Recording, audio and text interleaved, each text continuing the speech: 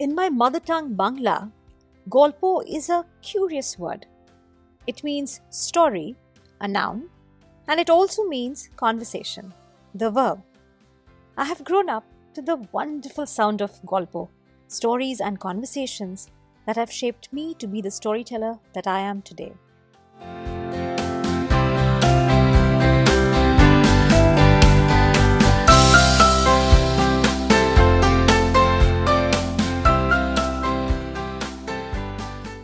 In this brand new season of Golpo, Stories from Around the World, me, your storyteller Rituparna, will continue to bring you stories that have picked me. Yes, stories pick me. They really ask me to tell them. They poke, punch, provoke, and push me to tell them. But before they do all of that, they speak to me, lighting up my mind and my heart in ways that only a very special story can do. And in this podcast, I bring to you some of those special stories. These are just some of my stories, handpicked and tucked in my story bag so I can tell them to you when the time is right. Are these stories for children or adults? Well, they are for anyone who has a heart beating for stories. And I really hope that this podcast helps you discover that inside you. Play this on your way to work, to put your child to sleep, to create a moment together as a family, to share an idea with your team, find a dose of inspiration, creativity, or a fresh perspective perhaps. Let these stories be your companion when you want some quality time with yourself. Like I said, you will hear a story today, and I hope it stays with you and lights up your heart and mind like the way these stories do for me.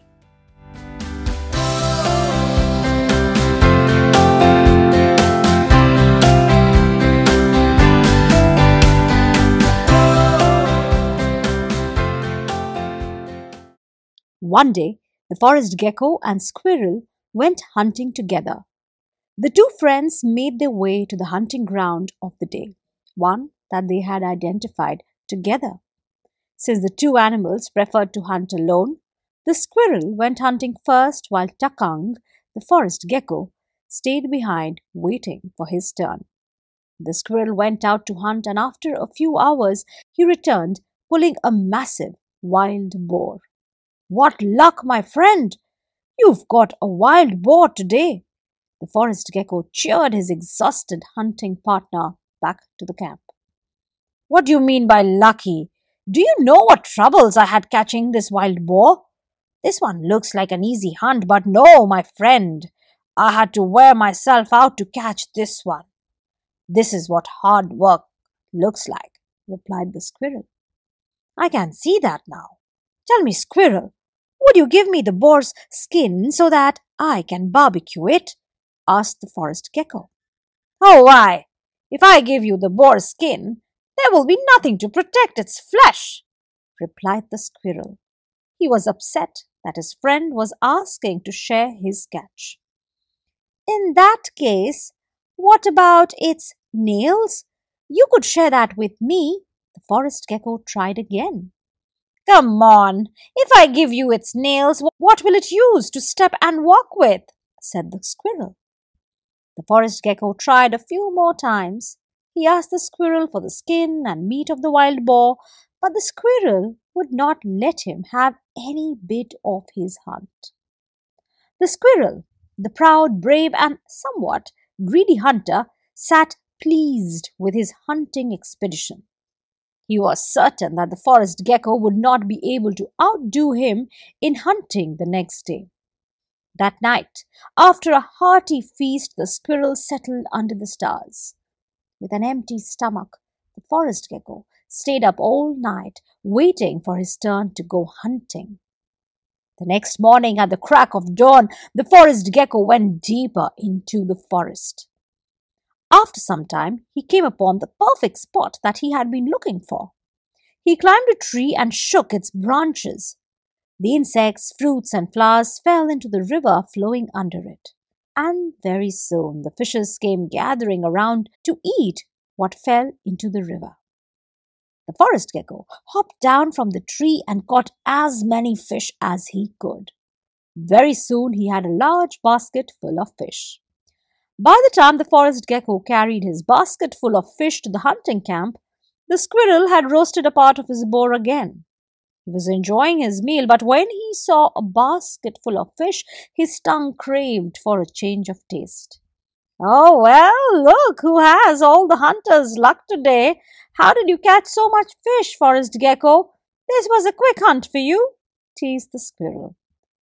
"You think this is lucky, squirrel? It's a lot of intelligence, I tell you. I was at the right place at the right time with a lot of intelligence, a strategy, and a plan. I caught this fish. This was not easy," boasted the forest gecko.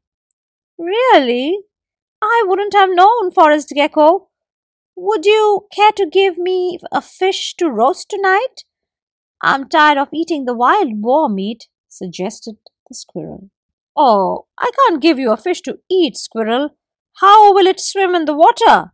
refused the forest gecko. "I see. The scales, then? Just a few. Can you spare that?" tried the squirrel again. "Oh, no. Without its scales, the fish will die in the water." The forest gecko had made up his mind. He was going to refuse the squirrel every single time. And the more he was refused, the more the squirrel tried. But nothing worked. The forest gecko had decided, tit for tat it is. The forest gecko roasted his fish and feasted happily while the squirrel munched on his wild boar. The two friends didn't share their food. They didn't share their hunting strategies. Neither did they talk. They stayed silent and ate.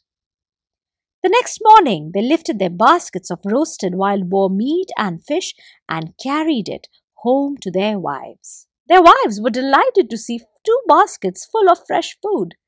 But wait a minute. Why are there 2 separate baskets? Didn't the 2 hunting partners share their catch? The wives looked at their husbands expectantly. "It was the squirrel. He didn't share his wild boar with me, and so I didn't share my fish with him," confessed the forest gecko. The squirrel's wife took a wooden spoon and hit her husband on the head.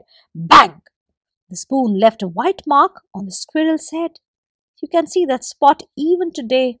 All squirrels have a white patch on their heads, a gentle reminder to share one's food always. And the forest gecko? Well, his wife picked a wooden comb and she hit her husband on the back. Bang! The comb left a mark on the gecko's back, a mark that forest geckos carry till date as a reminder to be kind about food, no matter whether a friend or a foe.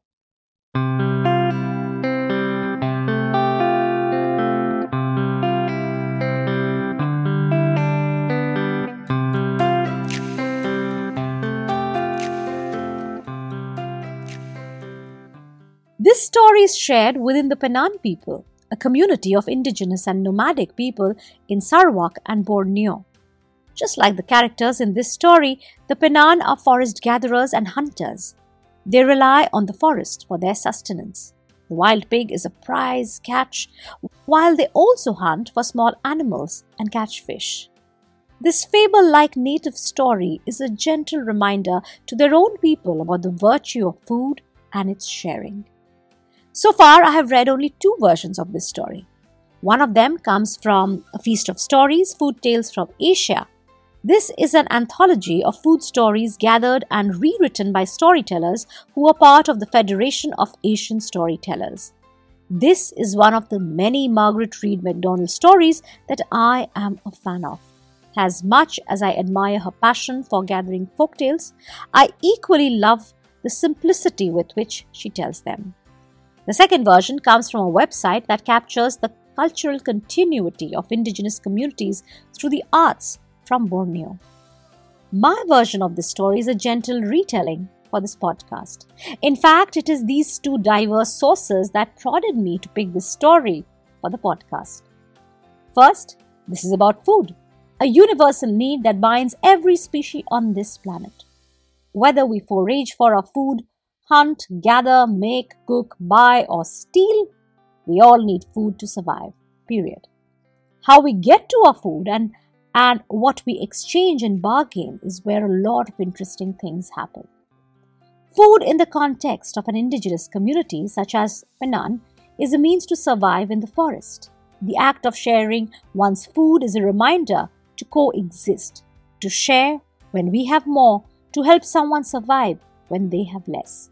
Sharing of food is an important community act. Through history, humans have converged on food, sharing a primal need, inviting friends, communities, and strangers to break a bread. If you are sharing this story in a classroom with students, do look up the resources and links that I have shared in the show notes. The significance of food is a cultural practice. From food traditions to native recipes to food as an industry, there is a lot of discoveries that this story can trigger. This is a perfect picnic or potluck story, something you can share before you settle down to eat. Of course, you don't need to remind people to share their food, but it's a good one to be grateful for the act of sharing. I find a lot of similarities between stories and food, storytelling and cooking. There are ingredients, recipes, secret sauces, and a sprinkling of magic grains that make both storytelling and cooking a wholesome experience. In that context, I see this story as a metaphor for our wisdom. To all those who live through life gathering wisdom but don't share it through stories, this one is a gentle nudge to share it with others. In the business world, I imagine this story as an icebreaker to open doors for knowledge management. Recently, in a business storytelling pitch, a client asked me, Rituparna, are you suggesting we create a bank of stories? Of course, my business storytelling trainings are designed to nudge people, my clients, towards gathering their stories. But before that, one has to make people share them with one another and find virtue and benefit in sharing of stories. I know which story to tell to invite them to share their stories. And no, I won't carry a spoon or a comb to whack their heads. I don't learn that from my stories. I hope neither do you.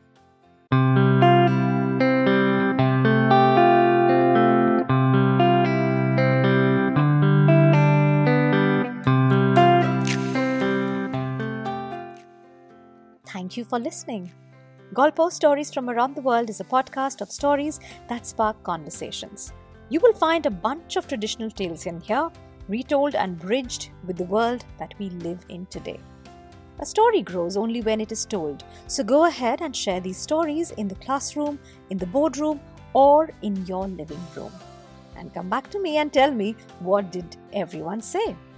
If you like my stories and want to support this podcast, then you may want to gift a story, a little contribution to make storytelling sustainable for you, me, and others. To know more about my work, you can look up www.yourstorybag.com. I have a weekly newsletter. Follow the sound of my stories with the hashtag StorytellingWithRituparna. You can connect with me on social media. The links are in the show notes below. Until the next story, happy storytelling.